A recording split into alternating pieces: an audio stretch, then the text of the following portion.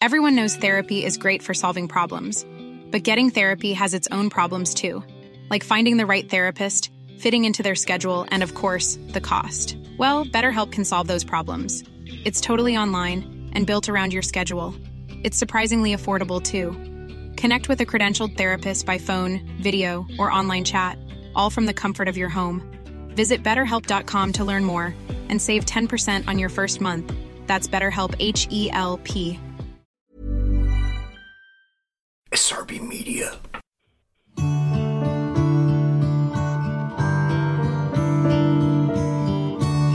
Wherever your mind wanders, while combing through the years,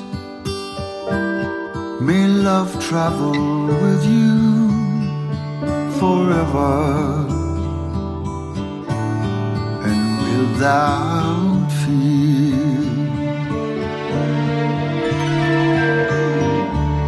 Have grace to see the virtues, give thanks to them sometimes, and love travel with you forever. Good afternoon. Good evening, Matteo, and welcome all to a chapter of my life with author Matteo Sedazzari. How's things, pal? The last time we hooked up was when your book hit the shelves, A Crafty Cigarette, which I thought was absolutely fantastic. You have got another one out now, A Tale of Aggro. So how does that differ and what's it all about? Well, Tales of Aggro is a collection of short stories, 15 short stories centered on about 6 individuals. They are called the Magnificent Six. They bonded when they became casuals in the 80s. It's Oscar the Paul, Eddie the Casual, Dino, Quicksilver, Jamie Joe, and Honest Lon. So some of the stories about their escapades and the ups and downs of the casual environment. And then I expand into their upbringings, and maybe like for Eddie the Casual, he has an uncle called Locking Wolf, and I have a flashback to the 70s where Locking Wolf is involved in an armed robbery and police corruption. Oscar the Paul has a girlfriend called Stephanie Clark who forms a girls band in the 90s, and she tries to compete with the Spice Girls, and it's all about the ups and downs of being in the band. So, and one of the big influences I had, there were many, many influences I had, but one in particular was Jimmy McGovern, the writer from Liverpool, and he done a BBC series which ran for free called The Street, and I'm sure a lot of people remember it. And each of those was a story, one story, but all in the same street near Manchester, in the suburbs of Manchester, and then another character from the next episode would appear, and it all overlap. And I love that style of writing because all these 15 short stories all stand alone. And also they all overlap, and it was complex. But saying that, I mean, one thing I learned when I was writing Crafty Cigarette about myself, when I introduced a character with the key character's father working for Charlie Cronin, which never ever happened. Yeah. And then I had the sort of like joke with stealing the bass from a certain member of the Jam. I realised that I could actually like humour. I actually realised that it was there, and obviously because I'm maybe watching things like Hancock, Monty Python, Porridge, Fools and Horses, and Minder, I tried to be, that was another influence. All of those, especially Fools and Horses, was a big influence. So yeah, but if you're into the whole subculture thing, casuals, mod, it's a book. If you're into the whole poignant thing, it's a London book. I mean, I've got people that have come from Shepherd's Bush saying I've got that whole area spot on, so I'm proud of it, and I'm happy with it. Now, when you reference nicking Bruce Foxton's bass guitar, I actually believe that. I thought that you did. Never happened. I mean, what I've done with, all the emotions of the key character, which is based on me, it's all true. I mean and because I remember it so well, because it was such a poignant and such a great thing to discover these 3 guys from Woking, Paul, Bruce, and Rick, and the music, and having no idea what mod was, having no idea who the Jam were, had no idea they were near me, but yet they spoke to me, and then meeting all these other kids my age that were into the Jam, and then we were like scruffy mods, and we became good mods, and etc., and really got into the whole scene. And I wanted to catch the first 2 years of the whole mod thing, because I thought 79 to 81 was when it was like quite childlike, quite innocent, and then it got violent as as we got nearer to leaving school, and it did get very violent, as we all know, but it was violent then as well with skinheads, etc. Yeah, I thought that the whole book, the theme and the thread running through it was about kids' culture and Yeah, us. I really could relate to that character, and I think anybody reading that book of a certain age could, because it was almost as okay, it was your school, but it could have been my school yeah, or somebody in the yeah, next city's school. It was that well written, and when you were standing in assembly as naughty boys, and we've all been there, we've all yeah, been on that journey, and it was yeah. so relatable. You reference the Spice Girls. Now, when you say that these stories overlap each other, are they from a different time zone and period? Actually, there's another book in it. I read The Hoods, right, which is actually the book which was the influence for Once Upon a Time in America. The Hoods is a real. I think it was me and my friend were talking about this. I actually go right up to the present day. I Yeah, actually have the key characters. I'm not going to spoil the plot. It ends in the present day. So I said it initially starts off in the 80s. Actually, the first story is set in 1987, yeah, and it's about telesales, which is a career that I still do, and I had, and it just expands like that. But 80s is probably the main central thing, but it's not an 80s obsessive book.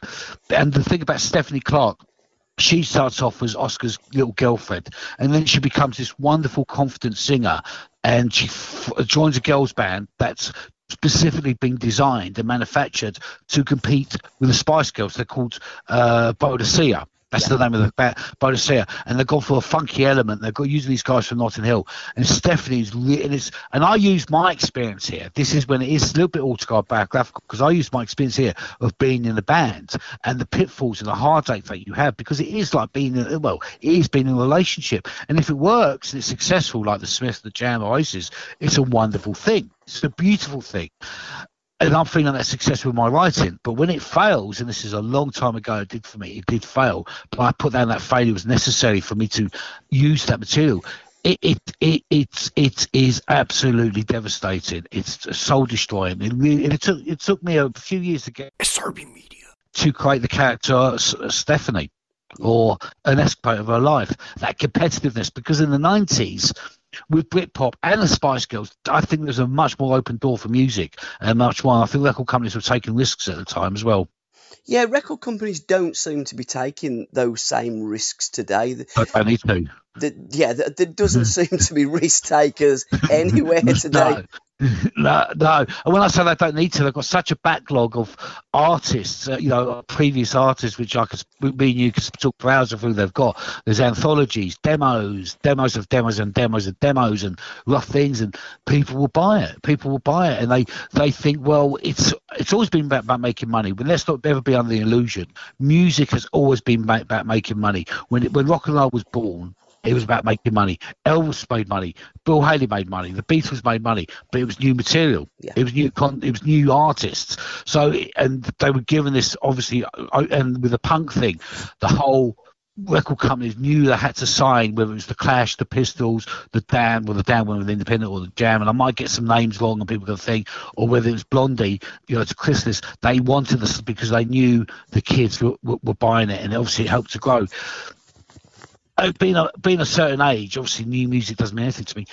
Yeah, but risk takers, there's not risk takers in publishing, there's not risk takers in filmmaking, and it does seem if you're a maverick or you're outspoken, then you can be ostracised if you don't follow the norm. That's how I feel.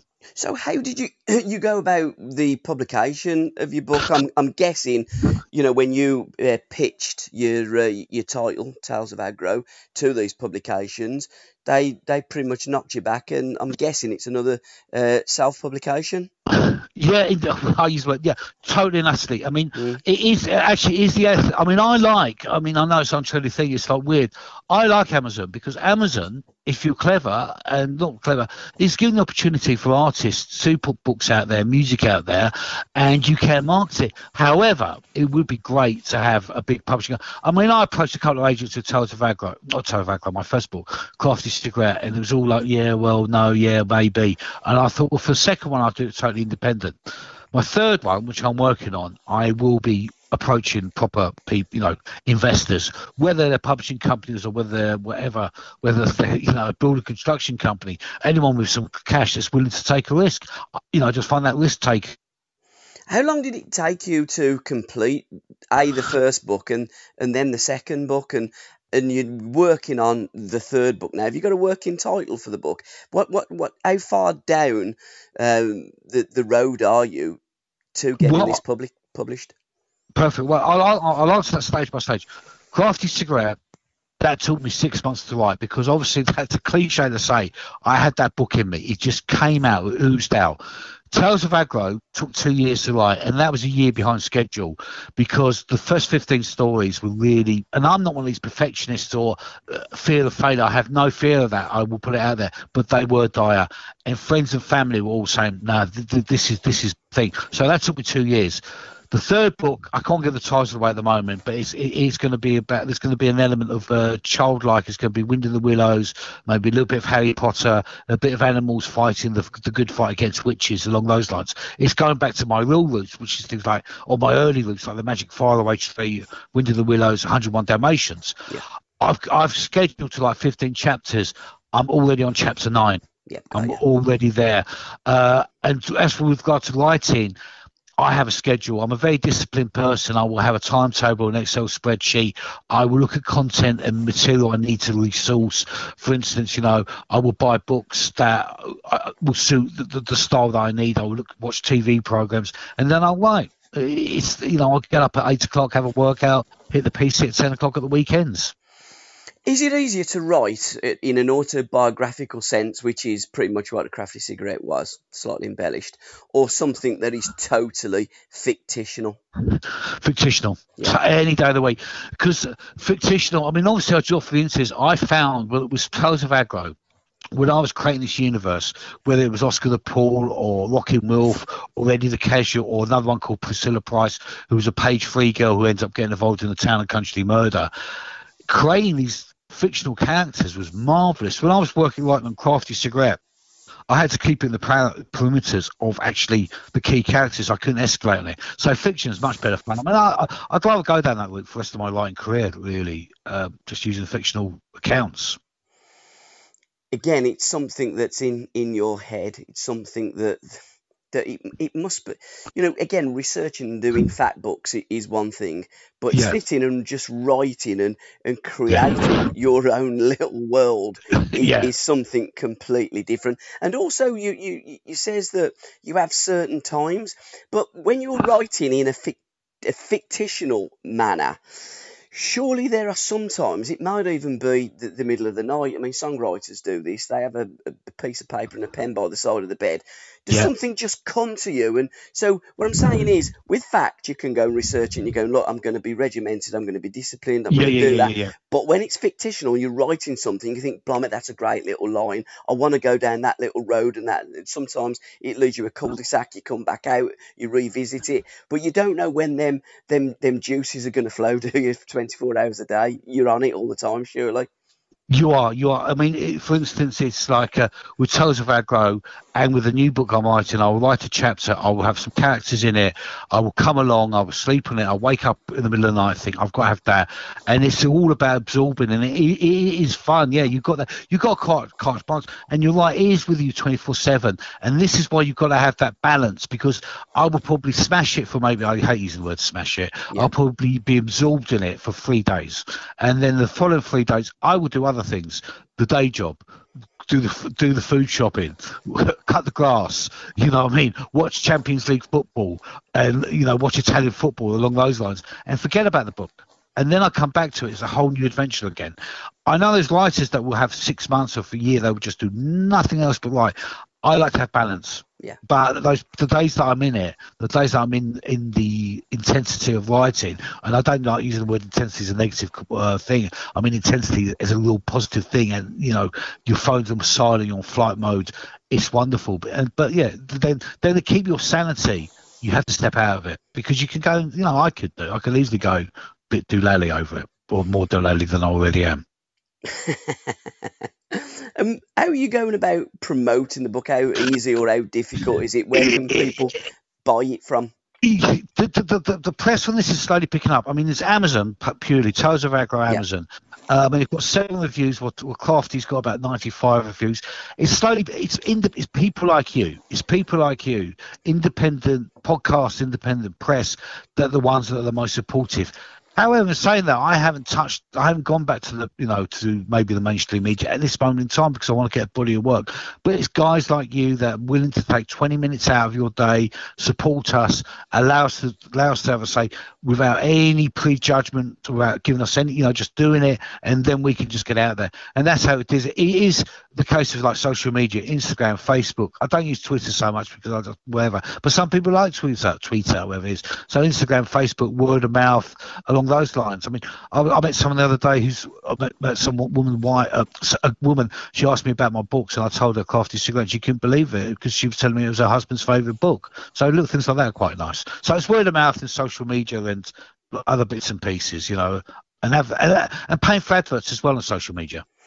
Now, you also referenced artists, primarily the Jam and the Spice Girls as well, with the Boda Service, the fictitious girl band.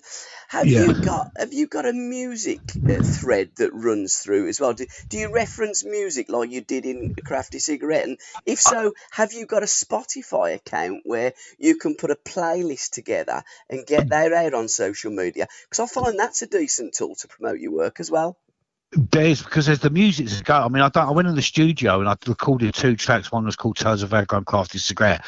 And you asked me, you were right about music, because music is one of my first and last loves.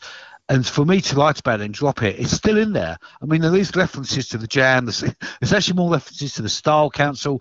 I even have Rockin' Wolf talking about Shiwaddy Waddy along those lines. And then there's Jamie Joe, who's a real jazz funker, who introduces these bunch of mods into the whole jazz funk thing. So music, that is a really wonderful thing you picked up on there. And subconsciously, music was always running through it. And you're right about me. Like, I should do a little Tales of Aggro Spotify playlist, because then people will get a feel of what the music's about. Jazz, funk, and soul does feature a lot in Tales of Aggro, and a little bit of rock and roll as well. Elvis Presley, which you can never knock Elvis anyway, in my opinion. Because that kind of jazz funk like club element that started pretty much in the early 80s, Imagination, Loose Ends, and bands like that. I mean, that started in North London as well. It was all a North London club scene, wasn't it? So again, pretty consistent with what you're writing in Tale of Aggro. Yeah, exactly, and I capture that because it's like when these, because they all love from Shepherd's Bush, and Jamie Joe moves to the area, and he introduces them to the whole jazz funk and the British soul thing, and these kids that are mods suddenly realise this is wonderful music. And I do think the British jazz funk scene and the soul thing is something I maybe down the line I think should get more recognition, because it seems to be overshadowed, that people don't realise. I mean, I was too young for it. I went to the Walton Hall, which unfortunately has got a bad name, but I did like funk when it came out because it was exciting. There was an element, because these were working class kids with teaching themselves how to play funky bass or the horn instruments and play amazing drummers with amazing vocals, recording these in sort of like backstreet recording studios, not mega studios, and producing this wonderful music that stood the test of time well and still fills the heart with joy. So yeah, I think I should definitely do something like that about the jazz funk. And you're right, it's definitely got that sort of London feel to it, from the street, DIY culture. I remember talking to Lee John about the growth of that culture, and he was saying it was quite funny, really, that you'd have these mods and skinheads and punk rockers turn up and just transform themselves into like jazz funkers because they liked the music, and then they were back to doing what they did. Almost like what you do your writing and go back to your day job. They go out and watch bands like Imagination, the British funk movement and stuff like that, then go back to being a skinhead and a punk rocker. It was quite bizarre, really, but those were the times of the late 70s and the early 80s. It was a great time of introducing and finding new music.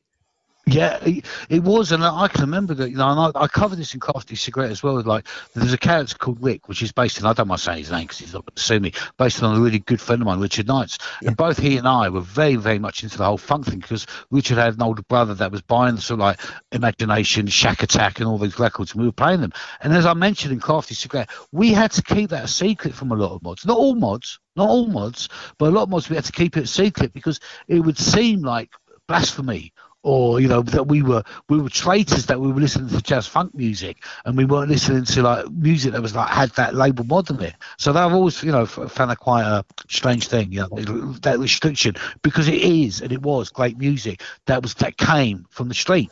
There's an anger there, but a beautiful anger, a positive energy.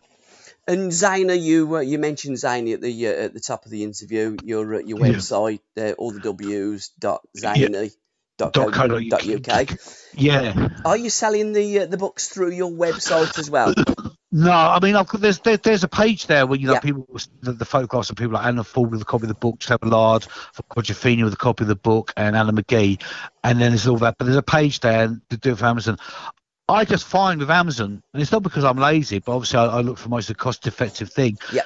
It would cost me so much, money just to stuff an envelope and all that, because I'm a one-man band. Yes. I might as well lose 50p or a pound one way, and it gets done via Amazon, and it gets sent directly to the person, and if it gets lost in post. So yeah, I just send people to the Amazon link to answer your question.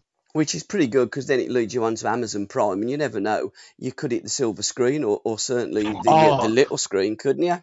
Ka-ching. Oh, that is definitely in the that is in the pipeline. That's something I am working on. I'm not keeping my cards to my chest just to sort of be arrogant, but it's on the pipeline. I'm working on that, and because Tales of Aggro would make a great TV series or a good web series, and Crafty Cigarette would make a good film. I mean, there's been a few more films coming out at the moment, which I think, okay, great, they'll come out.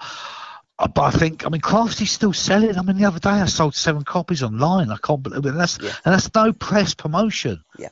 That is like, that stood, and that with Tales of Aggro, my third book, is enough to show to people and indicate to people I haven't done anything to prove myself because I know I'm good at what I do. Yeah. But to prove to someone that this is worth taking a gamble with, it's a calculated gamble, or whatever the term was, because it's there. The context is there, and it can reach out to more people. And the fact that Crafty is still selling after 3 years and selling, especially now the lead up to Christmas, but I want people now to move over to Tales of Aggro and see that Tales of Aggro, they complement each other. No one's better than the other. They complement each other.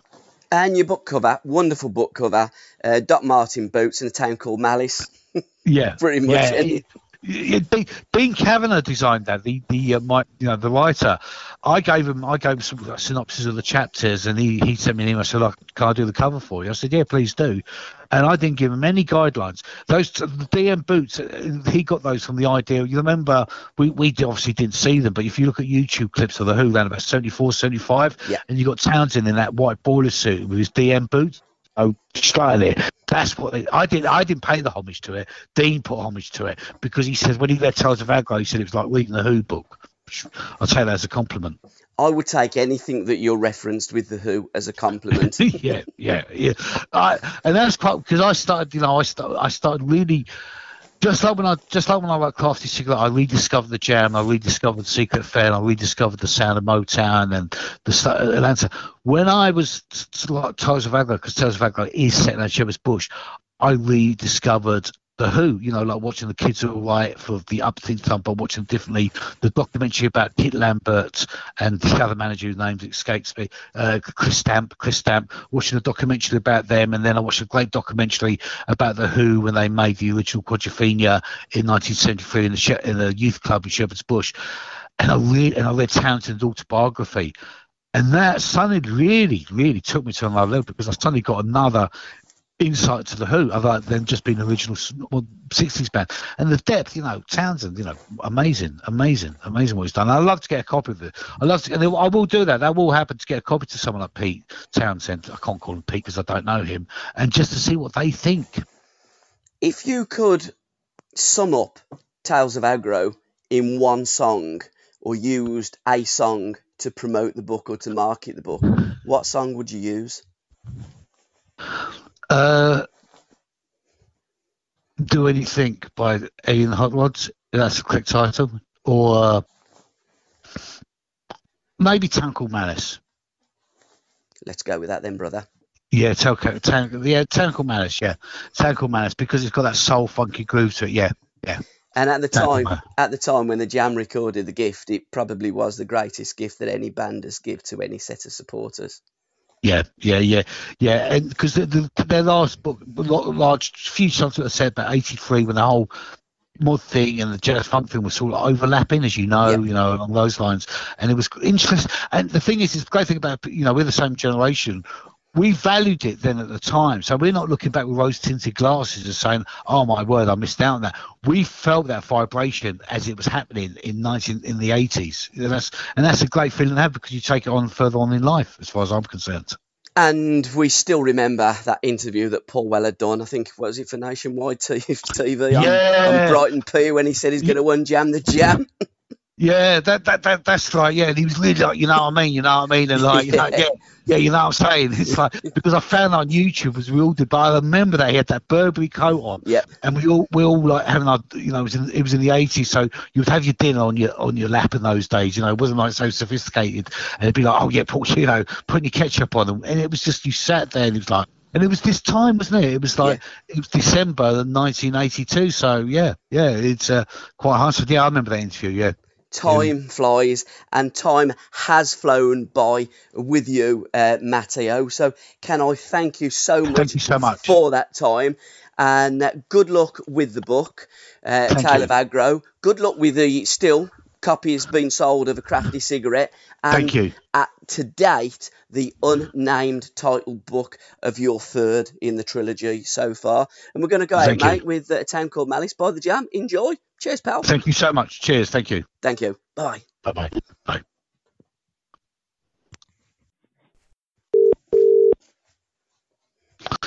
Good afternoon.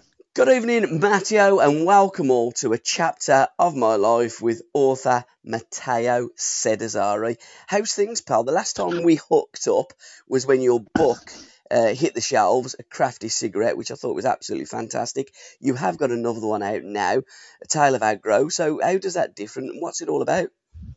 Well, Tales of Aggro is a collection of short stories, 15 short stories centered on about 6 individuals. They are called the Magnificent Six. They bonded when they became casuals in the 80s. It's Oscar the Paul, Eddie the Casual, Dino, Quicksilver, Jamie Joe, and Honest Lon. So some of the stories about their escapades and the ups and downs of the casual environment, and then I expand into their upbringings, and maybe like for Eddie the Casual, he has an uncle called Rockin' Wilf, and I have a flashback to the 70s where Rockin' Wilf is involved in an armed robbery and police corruption. Oscar the Paul has a girlfriend called Stephanie Clark, who forms a girls band in the 90s, and she tries to compete with the Spice Girls, and it's all about the ups and downs of being in the band. So, and one of the big influences I had, there were many influences I had, but one in particular was Jimmy McGovern, the writer from Liverpool, and he done a BBC series which ran for free called The Street, and I'm sure a lot of people remember it. And each of those was a story, one story, but all in the same street near Manchester, in the suburbs of Manchester. And then another character from the next episode would appear, and it all overlap. And I love that style of writing, because all these 15 short stories all stand alone. And also they all overlap, and it was complex. But saying that, I mean, one thing I learned when I was writing Crafty Cigarette about myself, when I introduced the character with the key character's father working for Charlie Cronin, which never ever happened. Yeah. And then I had the sort of like joke with stealing the bass from a certain member of the Jam. I realised that I could actually like humour. I actually realised that it was there, and obviously because I may be watching things like Hancock, Monty Python, Porridge, Fools and Horses, and Minder, I tried to be, that was another influence. All of those, especially Fools and Horses, was a big influence. So yeah, but if you're into the whole subculture thing, casuals, mods, it's a book. If you're into the whole poignant thing, it's a London book. I mean, I've got people that have come from Shepherd's Bush saying I've got that whole area spot on. So I'm proud of it, and I'm happy with it. Now, when you reference nicking Bruce Foxton's bass guitar, I actually I actually believe that. I thought that you did. Never happened. Never happened. I mean, what I've done with, well, I mean, all the emotions of the key character, which is based on me, it's all true. I mean that, and because I remember it so well, because it was such a poignant and such a great thing to discover these three guys from Woking, Paul, Bruce, and Rick, and the music, and having no idea what mod was, having no idea who the Jam were, had no idea they were near me, but yet they spoke to me, and then meeting all these other kids my age that were into the Jam, and then we were like scruffy mods, and then we became good mods, and etc., and really got into the whole scene. And I wanted to catch the first 2 years of the whole mod thing, because I thought 79 to 81 was when it was like quite childlike, quite innocent, and then it got violent as you know as we got nearer to leaving school, and it did get very violent, as we all know, But it was violent then as well with skinheads, etc. Yeah, I thought that the whole book, the theme and the thread running through it was about kids' culture and us. I really could relate to that character, and I think anybody reading that book of a certain age could, because it was almost as okay. It was your school, but it could have been my school or somebody in the next city's school.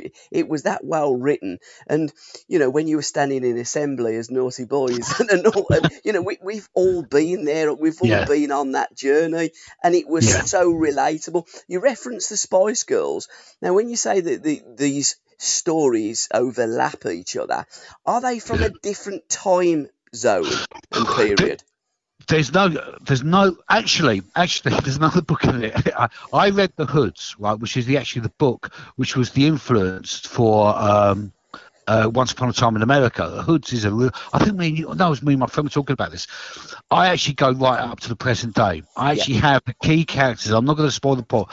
It ends in the present day. So I said it initially starts off in the 80s. Actually, the first story is set in 1987, and it's about telesales, which is a career that I still do, and I had, and it just expands like that. But 80s is probably the main central thing, but it's not an 80 obsessive book.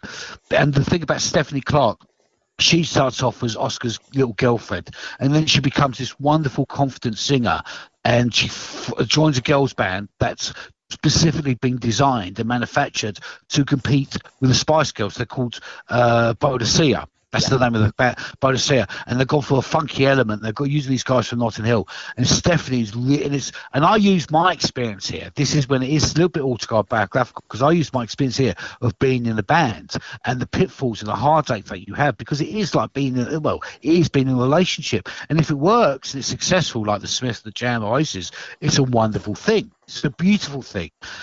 And I'm feeling that success with my writing. But when it fails, and this is a long time ago, it did fail, but I put down that failure was necessary for me to use that material. It is absolutely devastating. It's soul destroying. SRB Media. To create the character Stephanie, or an escapade of her life, that competitiveness, because in the 90s, with Britpop and the Spice Girls, I think there's a much more open door for music, and much more. I think record companies were taking risks at the time as well. Yeah, record companies don't seem to be taking those same risks today. I need to. There doesn't seem to be risk takers anywhere today.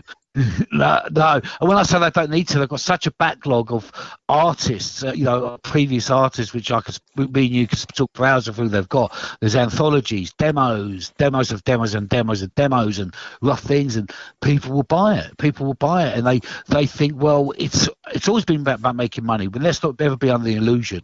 Music has always been about making money. When rock and roll was born, it was about making money. Elvis made money. Bill Haley made money. The Beatles made money, but it was new material. Yeah. It was new artists. So, and they were given this, obviously, and with the punk thing, the whole record companies knew they had to sign, whether it was the Clash, the Pistols, the Damned, went with Independent, or the Jam, and I might get some names wrong and people are going to think, or whether it was Blondie, to Chrysalis. They wanted this because they knew the kids were buying it, and obviously it helped to grow. Being a certain age, obviously new music doesn't mean anything to me. Yeah, but risk takers, there's not risk takers in publishing, there's not risk takers in filmmaking, and it does seem if you're a maverick or you're outspoken, then you can be ostracised if you don't follow the norm. That's how I feel. So how did you go about the publication of your book? I'm guessing, when you pitched your title, Tales of Aggro, to these publications, they pretty much knocked you back, and I'm guessing it's another self-publication. Yeah, I use the word, yeah, totally and utterly. I mean, Mm. it is actually is the. I mean, I know some silly thing. It's like weird. I like Amazon because Amazon, if you're clever and not clever, is giving the opportunity for artists to put books out there, music out there, and you can market it. However, it would be great to have a big publishing. I mean, I approached a couple of agents with Tales of Agro, not Tales of Agro, my first book, Crafty Cigarette, and it was all like, yeah, well, no, yeah, maybe. And I thought, well, for the second one, I'll do it totally independent.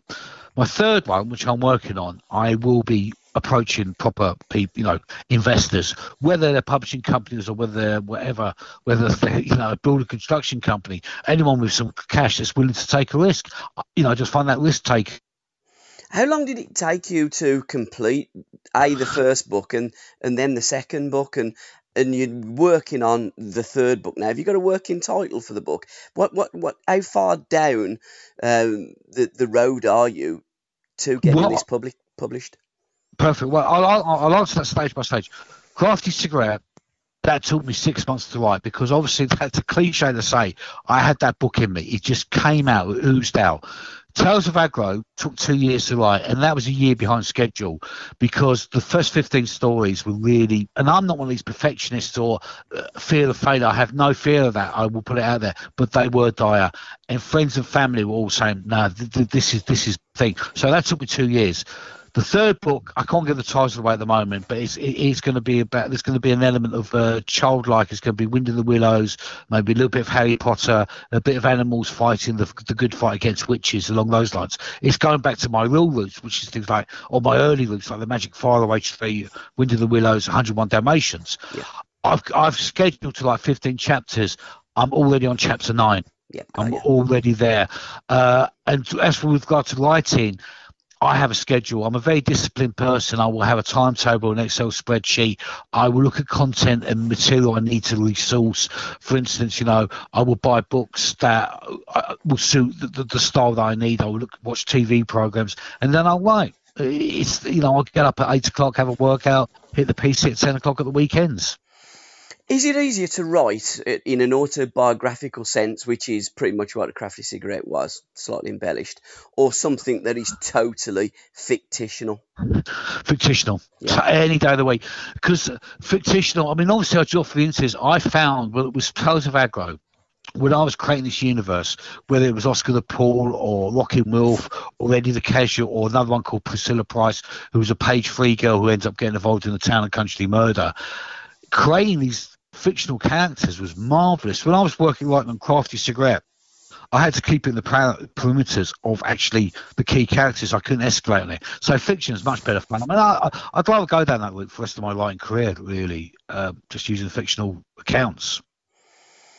Again, it's something that's in your head. It's something that it must be, again, researching and doing fact books is one thing, but sitting and just writing and creating your own little world is something completely different. And also you says that you have certain times, but when you're writing in a fictional manner, surely there are some times, it might even be the middle of the night. I mean, songwriters do this. They have a piece of paper and a pen by the side of the bed.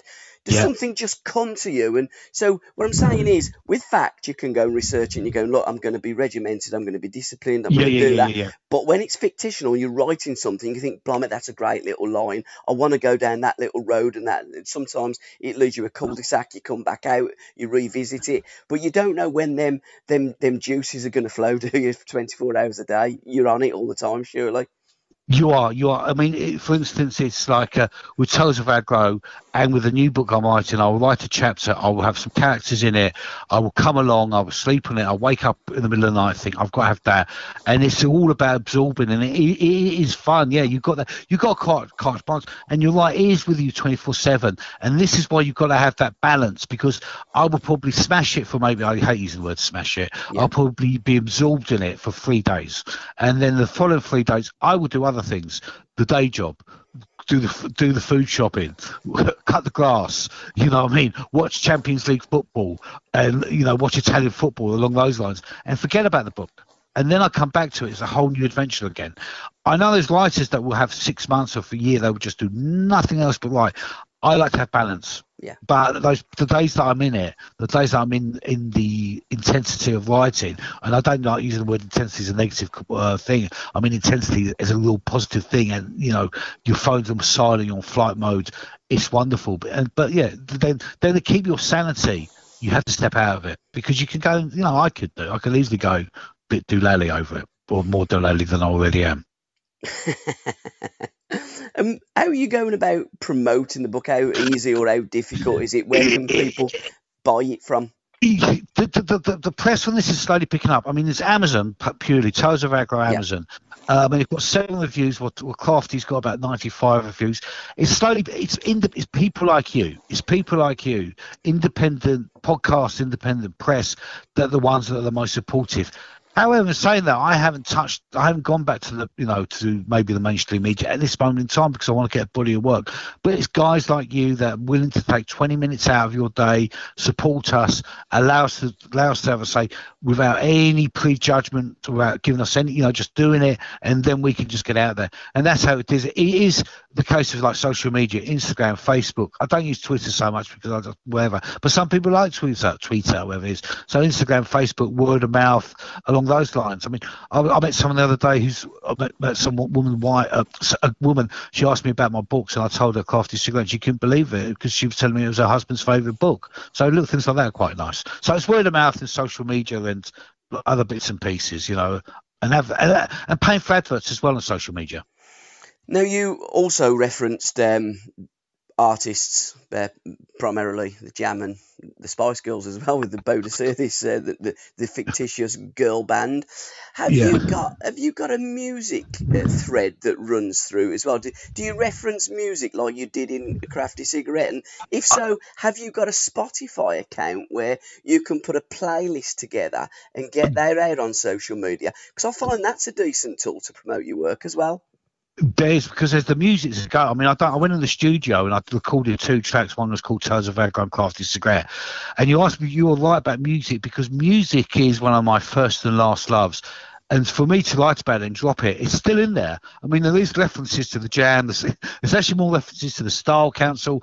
I even have Rockin' Wolf talking about Shiwaddy Waddy along those lines. And then there's Jamie Joe, who's a real jazz funker, who introduces these bunch of mods into the whole jazz funk thing. So music, that is a really wonderful thing you've picked up on there. And subconsciously, music was always running through it.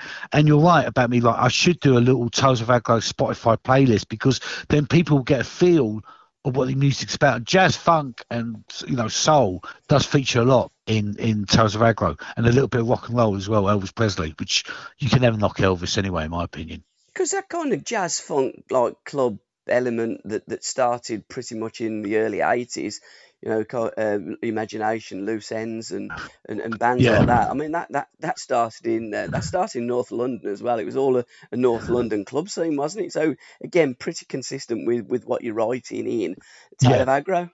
Yeah, exactly, and I capture that because it's like when these, because they all love from Shepherd's Bush, and Jamie Joe moves to the area, and he introduces them to the whole jazz funk and the British soul thing, and these kids that are mods suddenly realise this is wonderful music. And I do think the British jazz funk scene and the soul thing is something I maybe down the line I think should get more recognition, because it seems to be overshadowed, that people don't realise.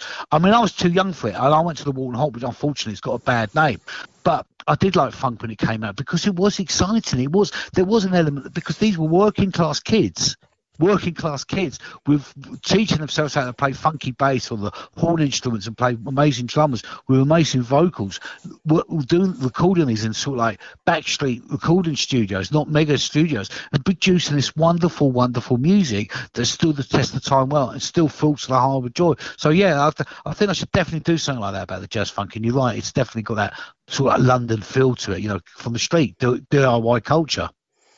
I remember talking to Lee John about the growth of that culture, and he was saying it was quite funny, really, that you'd have these mods and skinheads and punk rockers turn up and just transform themselves into like jazz funkers because they liked the music, and then they was back to doing what they did almost like what you do your writing and go back to your day job. They go out and watch bands like Imagination, the British funk movement and stuff like that, then go back to being a skidhead and a punk rocker. It was quite bizarre, really, but those were the times of the late 70s and the early 80s. It was a great time of introducing and finding new music. Yeah, it was, and I can remember that. And I covered this in Crafty Cigarette as well. Like, there's a character called Rick, which is based on, I don't mind saying his name because he's not going to sue me, based on a really good friend of mine, Richard Knights. Yeah. And both he and I were very, very much into the whole funk thing, because Richard had an older brother that was buying sort of like Imagination, Shack Attack, and all these records, and we were playing them. And as I mentioned in Crafty Cigarette, we had to keep that a secret from a lot of mods. Not all mods, but a lot of mods we had to keep it a secret because it would seem like blasphemy. Or that we were traitors, that we were listening to jazz funk music and we weren't listening to like music that was like had that label mod on it. So I've always found that quite a strange thing, that restriction, because it is and it was great music that came from the street. There's an anger there, but a beautiful anger, a positive energy. And Zayna, you mentioned Zayna at the top of the interview. Your website, all the W's .Zayna. Yeah. .co.uk.